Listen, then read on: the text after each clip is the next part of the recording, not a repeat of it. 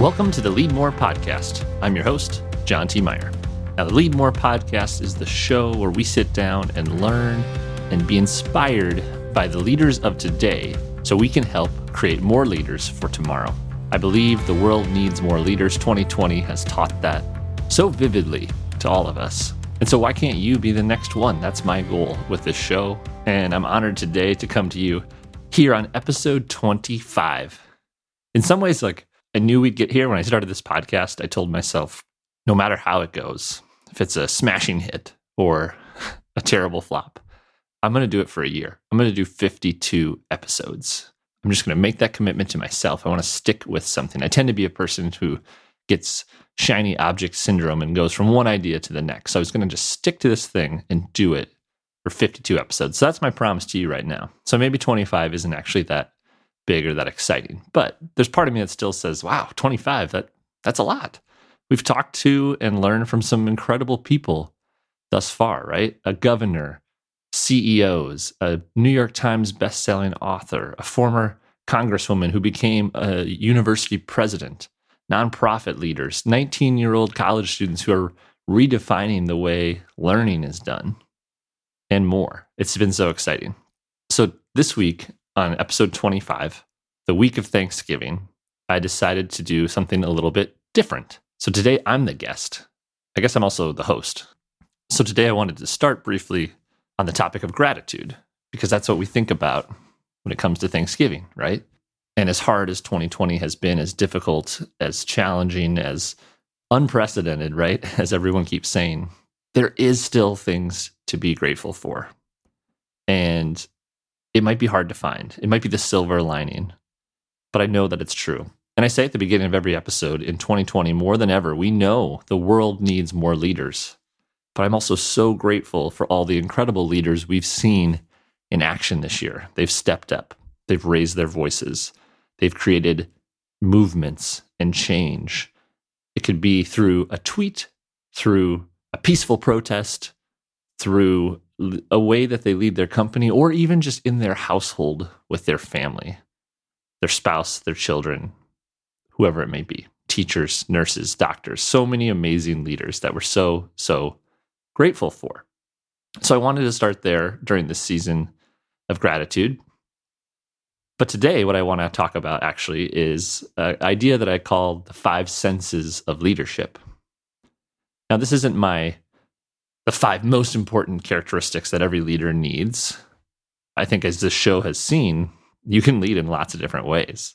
There isn't one perfect way or one type of mold or one sort of DNA of a leader. You can do it in so many different ways. And leaders look and act in so many different ways.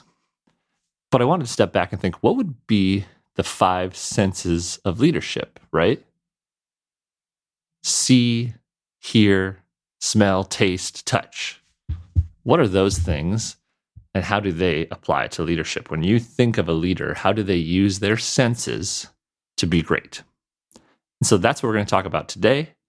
Thank you again so much. If you listened to any of the 25 episodes, I'm so grateful for you. And if this is your first one, thanks for coming. I hope you enjoy it. You get to hear a little bit from me. So with that, let's get on to the show. So let's get right to it. The first sense we're going to talk about is seeing, your vision, your eyes. When you think about leaders, this is the one we probably think about the most, right? These visionary leaders, and Elon Musk, who has this future world that they see so vividly. They're going to change the world. A Steve Jobs, a Thomas Edison, right? A Benjamin Franklin. They can see this as if it's a reality. And I admire these leaders because their conviction is so great. Their clarity is so specific, right? Sometimes I don't even know, when we think about the past, like what I ate for lunch today, but yet thinking about what 10 years, 50, 100 years into the future looks like, this is really hard. And I think this idea of vision to me as a small business owner and leader is one of the hardest pieces. You have to do both, like I like to say, 3 feet and 30,000 feet. I think Gary Vaynerchuk calls it the clouds and the dirt, right? You need to be, I'll be tackling an email that's a client didn't get the right invoice, or it needs a PO number in the invoice. and then yet go to a meeting and talk about what's Lemonly going to look like 5 years from now. And that's a huge switch to flip, right? In a little bit of a 5-minute transition from an email to a meeting, for instance. And so thinking about vision, of course, we know that great leaders have vision, short-term and long-term. I think the way to think about it, though, is get to the kernel of the idea of your. I'm going to speak to mainly business examples in my case, since that's my experience, but it could be the same for creating change through a nonprofit, through politics, all sorts of forms, even how you want to run, or I shouldn't say run, but how you want to, think about your family dynamics and the goals of raising children. So let's go back to 2009, and it's spring, and I'm in Brookings with my family where I grew up, my older brother, and we're home on spring break. And I remember we decided to order pizza. And Brookings is a college town. There's lots of places to order pizza. We usually had our favorite place, but we weren't too particular. Sometimes we bounced around. And I remember 2009, we say, let's order pizza. And my mom said, okay, I'll call. And she went to grab the phone book, literally the yellow pages, flipped through the pages phone book, which was always right next to her phone in the kitchen. And Scott and I looked at each other and we're like, what is she doing? Right? Google that. You put it on your phone. You can even save those phone numbers into your mobile phone in 2009, which I know that sounds so silly to say, and that was kind of a light bulb moment, which was small businesses, right? A small pizza shop in Brookings needs to make it easier for their customers to find them. And so our first business idea, the first business when I became an entrepreneur and started a company called 9Clouds, it was based on this idea of use these new tools, kind of Web 2.0, we used to call it, social media, blogs, websites, videos, tweets, so that your customers can find you. And we moved back to South Dakota and we started this business to help people. Now, I can go on for a whole hour podcast about all the mistakes we made and bringing that vision to reality. But the key there is to go back to the kernel of the idea, which was people are looking for you online. Can they find you, right? And you're going to see here in a couple of episodes, actually, we talked to Sarah Carnes, the CEO of 9Clouds, the company that my brother and I started. That idea, 9Clouds has completely changed and evolved. They're way better than the way we ran it. But the kernel of the idea, the thread, is still the same. How do we help people find what they're looking for online? And so when I think of vision, what's the kernel of the idea? And it reminds me when we go back to episode 20 with Liz Georgie. She talked about how Suna, the vision for Suna, they had two kernels. It was this idea of Kinko's, that you could print things quick, fast, on demand, and this idea of Chipotle, fast casual, right? It was fun, it was good, it was a great experience, but not too serious. And they took these two kernels and combined them to create Suna. Listen to what she says here. Eventually, we started bringing in other people. We talked to some technologists, we talked to some engineers, and before we knew it, we had the basic prototype of Suna, which is camera to cloud, which sits underneath our production experience. And it makes it possible for our end customer to see every photo and video clip as it's created and to be able to make instant actions, such as purchasing them, so that we can put them into post-production workflows. So if you want to start a business or you have an idea for an organization, it can start as simple as this little kernel, right? You're inspired by something. You see a problem in the world. You have this little idea of what if we took a Kinko's and combined it with a Chipotle and applied it to photography, to content, right? Kind of crazy, but it works. And I think what's so interesting when you do talk to entrepreneurs like we have on this show, the way it starts is certainly not the way it finishes. Take Lemonly, for example. Lemonly started with the idea of visual stories are the best way to explain information. The world is a confusing place. Let's make it easier to understand. And at that time, all we thought is, let's just do one thing and one thing really well. So let's do infographics. And we set out to become the world's best infographic company, period. That was it. It was simple. It was very niche. It was easy. And that actually made it very easy to explain to customers. Customers knew what we did. It became easier to acquire customers. And it was enough to be a business, but it needed to grow and it needed to change. And so I think Also recognizing that that kernel of your vision will start to unfold, become more grand, often larger, but also often more specific. I mean, listen to how Liz now describes Suna today. Suna is a fast casual content company that makes it possible for brands to get professional and affordable photo and video online through virtual photo shoot experiences, and all for the less than the price of stock, and always delivered in 24 hours. There you go. Sounds like you've done that a couple times. I've done that so many times at this point that it starts to feel like I'm saying my own name over and over and over again. And I left that last part in there because in that episode with Liz, episode 20, we talk about how a CEO's job becomes cheerleading at every opportunity. You are selling the vision every single day to everybody, not just your customers to buy, but to your employees, to your community. I mean, often I feel like I'm even selling the vision to myself just to make sure I believe it that much. And so Liz is right. It becomes like saying your own name. You need to be clear, bold, and really believe it. And so I love that part about vision. The last piece I wanted to say around seeing is pushing yourself to truly believe that your vision as a leader can change the world. In your mind's eye, you see a world that looks different. Believe it to the point where you know it can be true, because that's when people want to follow you as a leader. That's the thing that people get excited about. You can have the best technology, you can have the best business plan, business model, whatever organization you're trying to lead, the framework, the nuts and bolts. But if you want people to follow you, you need to have that vision. And so we looked at how Suna started with an idea. We looked at where Suna is today. Let's listen to how Liz describes it in the future, and how can you not get excited when she sees this? She describes Suna as this almost this reality of what it's going to become. Take a look. What does Suna look like in 5 years? Tell me paint your picture. Oh, John, I'm going to just tell you the truth. I really hope in 5 years Suna is $1 billion business that is solving the problem of the visual economy for brands everywhere. I truly believe that when we look at the internet, there are very few things that are more present and more constant than the visual ecosystem. And so somebody's going to own that. I hope it's going to be Suna. That's inspiring, right? I mean, you can hear the conviction in Liz's voice. And, I'm not her target customer in terms of being an investor, but I told her even on that podcast, you can go back and listen to it. I'm ready to write a check. Like, I want to invest in that idea. She sold me on that vision, and I believe that Suna will be $1 billion company. And worth listening to that episode, because I hope that it comes true, because she is a fantastic leader, and I know will make would lead $1 billion company to make a lot of good and create change in the world. So that's the first sense we're going to talk about today, is seeing. Now let's move on to hearing.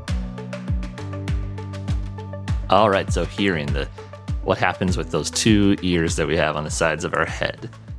Now, if vision is maybe one of the senses that separates great leaders from good leaders, I would say that hearing separates a good leader from a bad leader, just like hard pause, period, end of sentence. If you can't listen, this is listening to your employees, listening to your constituents, listening to your family members, listening to your followers, whatever the context is, you won't be a great leader. Who are you leading if you're not listening to those who are following you, right?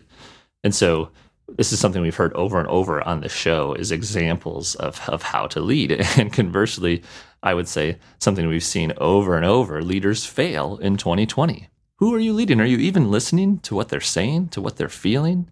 Now, certainly in the realm of politics or government, you hear both sides, right? People have opinions that are going to conflict and disagree.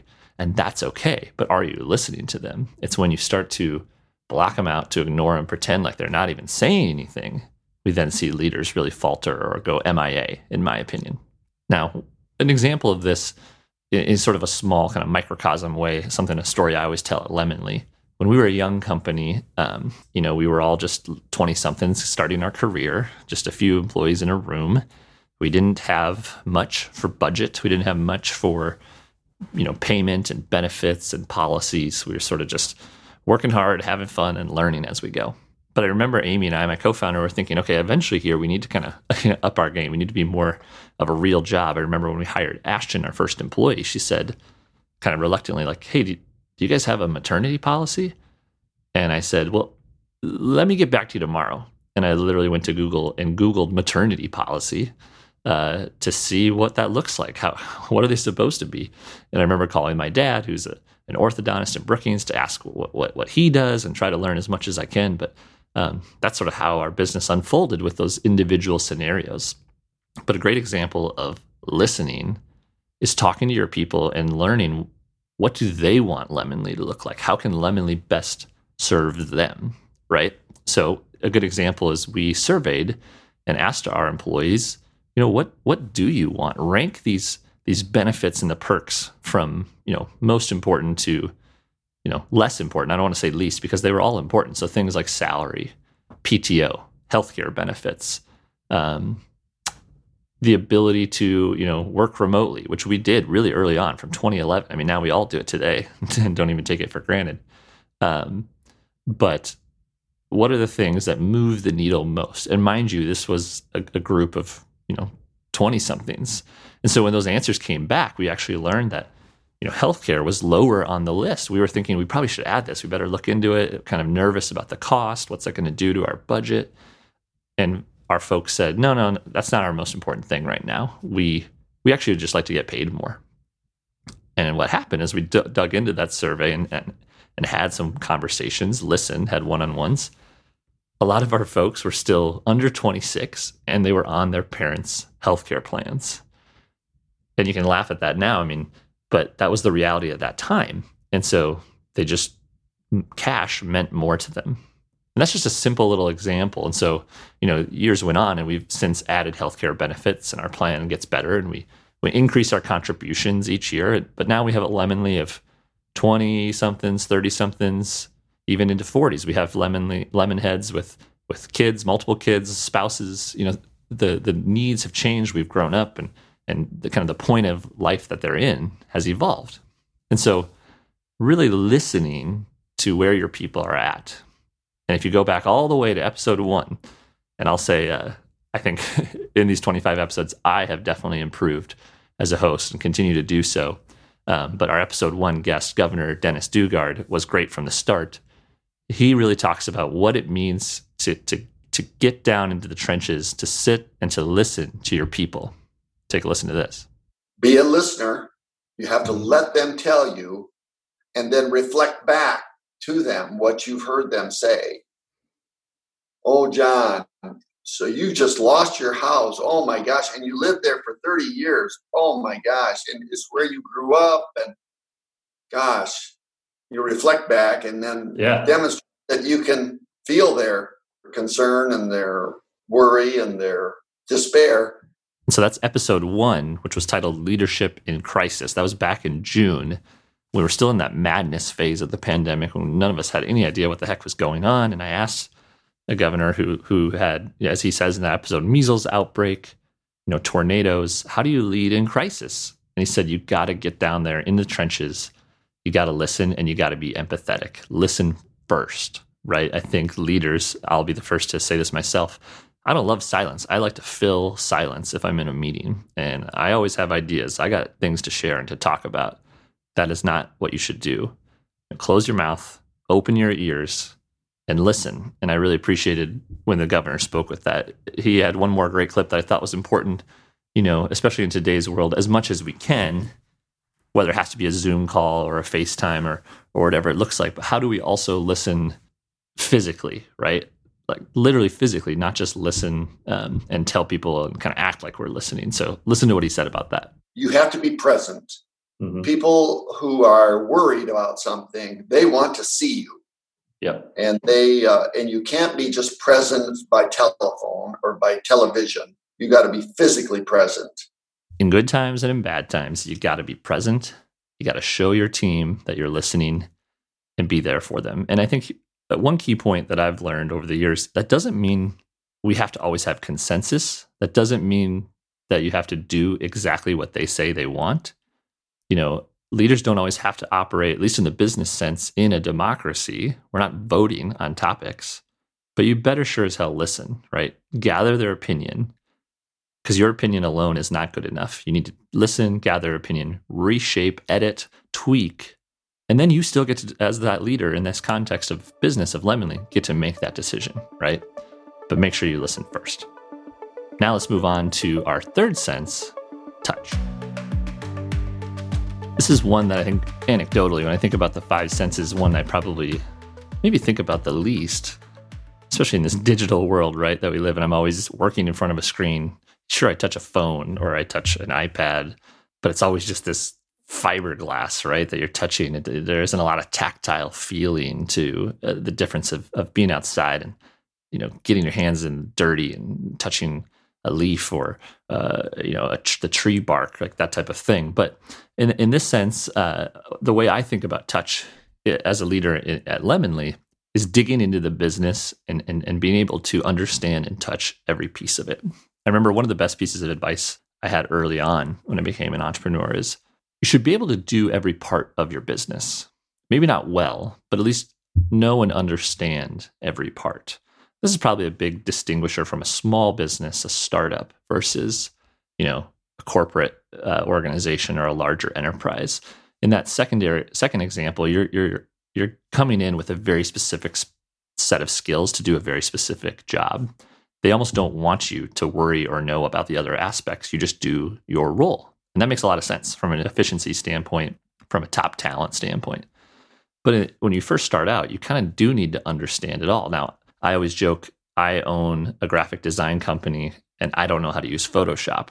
Now, that's a true statement, but I can say that thankfully because of my co-founder, Amy, who's an incredible creative and incredible designer.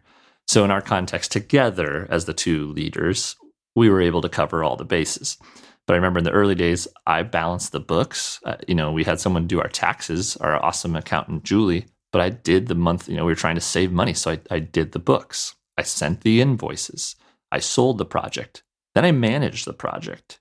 And then eventually we learned that hey, John, attention to details is not John's strength. Things are starting to break. Amy can design all these. John can sell them, but we need someone to manage them. And that's when we decided to hire, right? We actually hired Ashton, I mentioned earlier, our first employee, to do both. We said, hey, you're probably going to do 50% project management and 50% design. She was coming from a larger company in a marketing role, just kind of a Swiss Army knife. And she was like, great, that sounds cool. I like diversity. I think she did that project management part for about 2 weeks. And then we got so busy again designing. And so she was creating. And now, she's been doing that for 8 years. So eventually that broke. And we needed to hire another person to be a project manager. And so the point, though, is to be able to dig in and understand how the business works, even if you can't do it all or you're not the right person to do it, right? I think a good leader knows their strengths and weaknesses, knows how to find people around them to fix and enhance those things, but still could at least teach or describe the task or the challenge, right?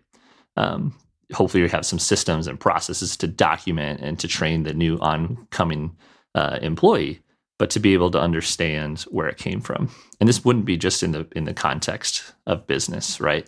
So again, politics, nonprofit, even in your family, being a leader in those contexts to understand. We don't really like leaders who just speak as if they know something, but they've never done it before, right? They speak as if they understand something, but they've never been there before, right? Like Governor Dugard said, go see it, go be there in person, touch it, then you can speak to it.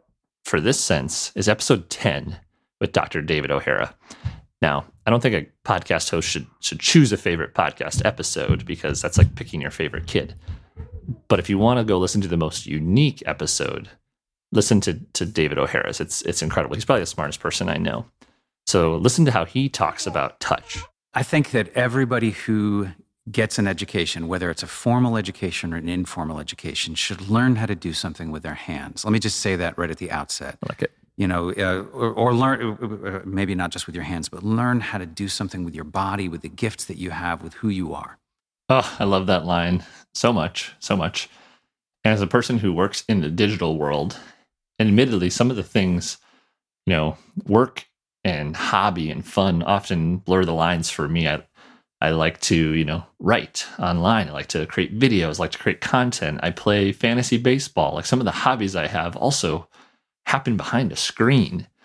And I think about that quote from David, like, how do you learn to do things with your hands, with your body? Get your hands dirty, touch the world around you, and just get out there and experience it, right? I love that so much. And so in the context of this sense of touch for a leader, we need to be there physically to understand it, to look at it, to play around with it, and make sure that we know what we're dealing with as we start to add the layers of complexity, whether it be constituents, employees, family members, followers, whoever you're leading, know your space, your topic inside and out. And specifically around the idea of information digesting by looking in the past to move forward.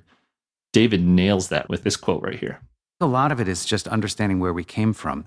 A lot of it is also people before us have faced a lot of the same problems that we face. Mm-hmm. If we can watch them solve those problems again, we can avoid having to face those problems, or we can build on those solutions and stand on the shoulders of giants.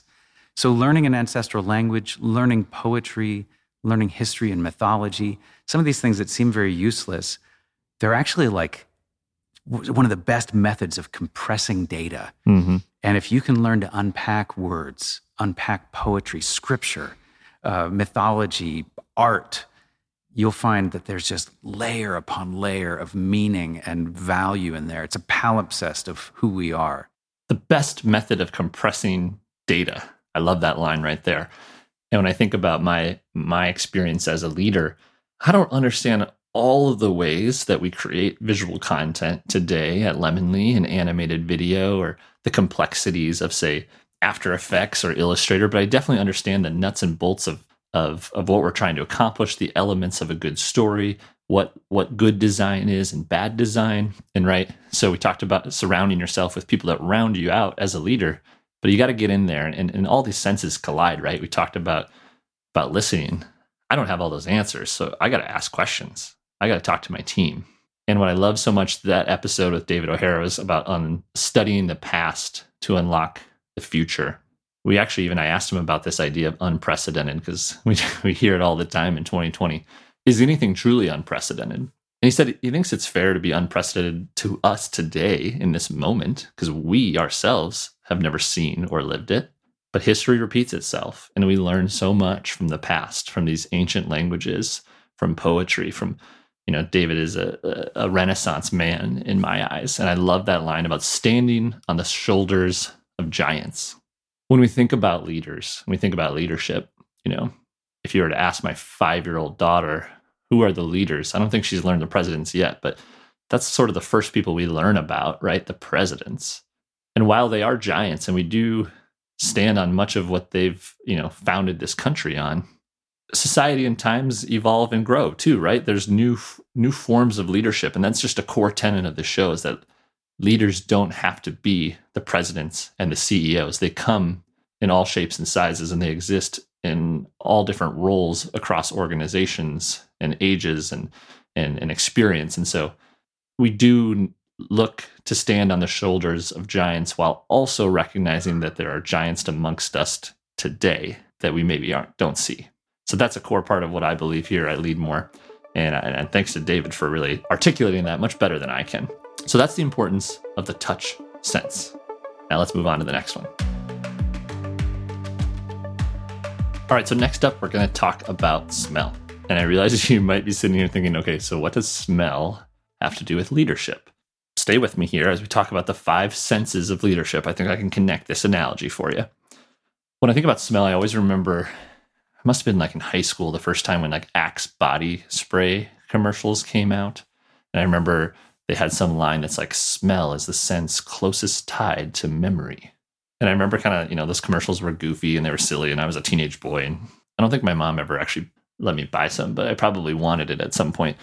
But I remember thinking, it's true. Like when you smell, grandma's apple pie, or you can smell, conversely, like grandma's bedroom, which has a weird, or the carpet in my grandma's house in Tyndall, South Dakota, I can smell it and transfer, like take me right back to that place. Smell, in your olfactory glands really connects to your memory. And so smell really makes you think about memory, but I also think about the line of, does it pass the smell test, right? This idea, trusting your gut, is something you hear a lot in leadership. And I think that's generally good advice, right? Like, it's our job as leaders to take in all the information, to go and touch it, like we talked about earlier, to really understand it, to have a vision for what the world looks like, but also to understand how to connect those, and that tough choices have to happen. You have to ask yourself, does it pass the smell test? One easy example of this at Lemonly is hiring, right? We have a hiring formula at Lemonly. So skills, can you do the job that we posted? Are you a good team member, someone that we want to be around and hang out with and work with? And what's your superpower? A question we ask on this episode to every guest. We add those up and then divide them by our core values: adventure, collaboration, and integrity. And although you can't put, integrity on a scale and measure it, you can ask about stories and examples. And those are important things. And really, when we're talking about that at the end of the day, do you pass that smell test? And generally, I'd say at Lemonly, we've used that and done really well in hiring, 95% of the time. But I could think of an example where that smell test didn't quite seem right, but we really needed the role, and we made a decision that we maybe went against our gut, and it turned out not to be the right one, and we should have listened to it. So I think about some of those moments as a leader. Jeff Bezos has a line that's disagree and commit, right? We're going to get together in this room and we're going to tackle tough decisions, but at the end of the day, even if we disagree, we're all going to commit together and move forward. Another one that you'll hear is, make the hard decision. And I think one thing that leaders often get paralyzed by is making no decision, right? Whether it's the right decision or the wrong decision, the worst place to be is making no decision. And I've had to teach that to myself, as I can sometimes overanalyze and ask for more opinions and continue to think and continue to dwell, that the best decision is a decision, and reminding yourself that you can change your mind, right? Make the decision, go forward. And if it proves to be incorrect, you can fix it. I think back to episode 3 with Ben Milne, the CEO of Dwolla. They had to make a decision to basically completely change their business. They're venture-backed. They had over 100 employees, maybe 200, and they made a huge decision. And I asked him, how do you know? How do you know when it's time to make that decision? Here's his answer. There's a point where I think as a founder, and once you hit that point, you have to do something about it. But getting to that point is not instantaneous. Yeah. There's a lot of work. That's passing the smell test. That's trusting your gut. They just knew. He knew as a leader it was time to make that decision. They disagreed and commit. Whether or not everybody felt the same, they knew to do this. We have to move forward together. And in that episode later on, I asked him to just unpack that, unpack your thinking as a leader. How do you make such a transformational change? Because that's something I know that I grapple with. And I think Ben's explanation is spot on. Take a listen. To our credit, we did what we said we would do. We shut down the bank product and process. We made a decision to eventually shut down the consumer product and go full bore every arrow we had behind the direct-to-business product. And that required us to restructure the company, restructure the board, restructure management, restructure everything. And we just did it. We just did it. Everybody on board, everybody moving forward, everybody rowing in the same direction, making tough decisions. Does it pass the smell test? Use that nose. Think about memory. Trust your gut.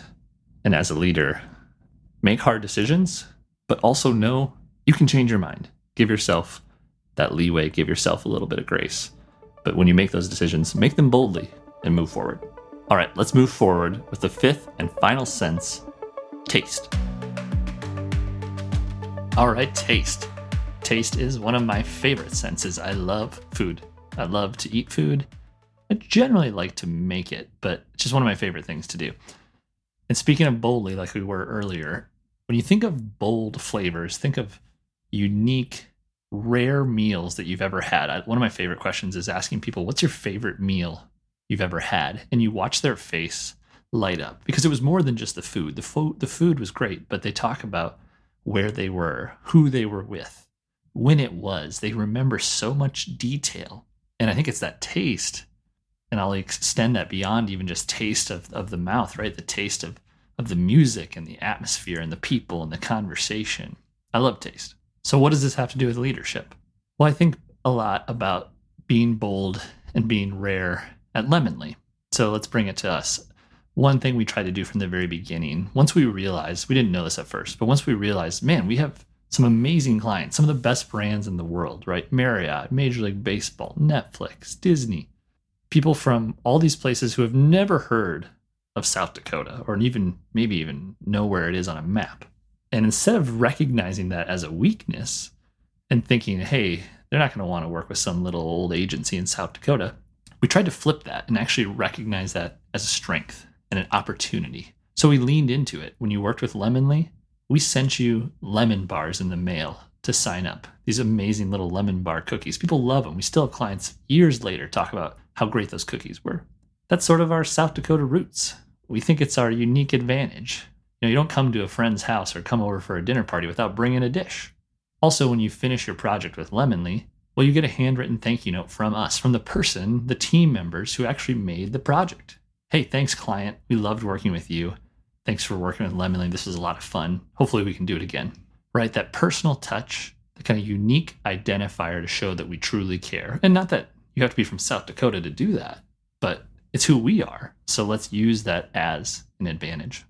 And that's what I think about when I think of bold and taste, the meals that you never forget, the flavors that never leave your mind. We want to be like that. I want to lead a team and have an organization that never leaves your mind, right? When you have a problem X, you know exactly who to call Y. And so I think to the episode we did with my friend Brett Hagler, the CEO and co-founder of New Story, he hits this better than anyone. And honestly, it really kind of rattled me when we did this episode. I was like, am I thinking bold enough? Am I thinking big enough? Listen to what he has to say. Being bold is rare, and bold ideas attract bold people. And we figured that out early. We just went way bolder with our goals and our ambitions, and that attracted people that were like that. So be bold and rare. I love that from Brett. It's how you stand out, right? People remember that. And I would say the world disproportionately rewards people who are bold. So as a leader, as Brett said, this means bold ideas attract bold people, bold ideas attract bold companies. And this extends beyond business to your organization, to building a team, to the friends, the people, your social group, right? To be a leader, hang out with other interesting people that do interesting things. And you'll want to do similar stuff as well, right? They'll push you to be better. And so you can lead and they can lead you. Brett doubles down on this even further, and I wanted to include what he says here. Do things that are scarce and are rare, right? Everybody can set seemingly reachable goals and like normal goals. But when you start to be bolder, you attract a totally different kind of person, right? Because you're setting yourself apart from what everybody else is either going to ask for. It's just different. And like not that many people do it. Mm-hmm. And so you don't need to have some fancy resume or an MBA from Harvard or Stanford, like just be bold. And that is going to be a differentiator for you because not that many people are bold. You set yourself apart from other people. It can be a differentiator for you, as Brett said. Now, obviously, I realize that's the definition of rare. That's the definition of bold. But even as he said, not many people do it. And the part that I love is it doesn't cost you anything, right? You can't use the excuse of like, well, I wasn't born, in the right city, or I wasn't born with the right connections or, the money or the timing. Like you can be bold against all odds, right? And so it's just a matter of choosing it, going for it, believing in it, and it doesn't have to cost you anything. And so connecting those dots from the taste of the best unique meal you've ever had to the taste of the best car you've ever driven or the best music you've ever listened to or the best customer experience you've ever had or the best hotel you've ever stayed at, right? It works. There's a through line to being bold and rare. We remember those things. We cherish those things.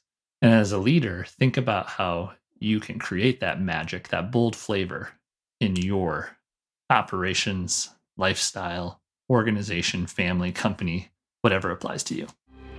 All right, so those are the 5 senses of leadership: seeing, hearing, touch, smell, and taste. And I wanted to do something unique and special for you guys on this episode this week, episode 25, and also bring back some of my favorite quotes, some of my favorite episodes from the past. I hope you enjoyed this little journey today. Got a little bit more of an insight or a look into how I think about leadership. And if you like this, we'll make sure to do this again. So thank you, everyone, again, for listening to the Lead More podcast, for being a supporter and a fan. I'm John T. Meyer, the host of the Lead More podcast, reminding you we have new episodes of the Lead More podcast every Thursday.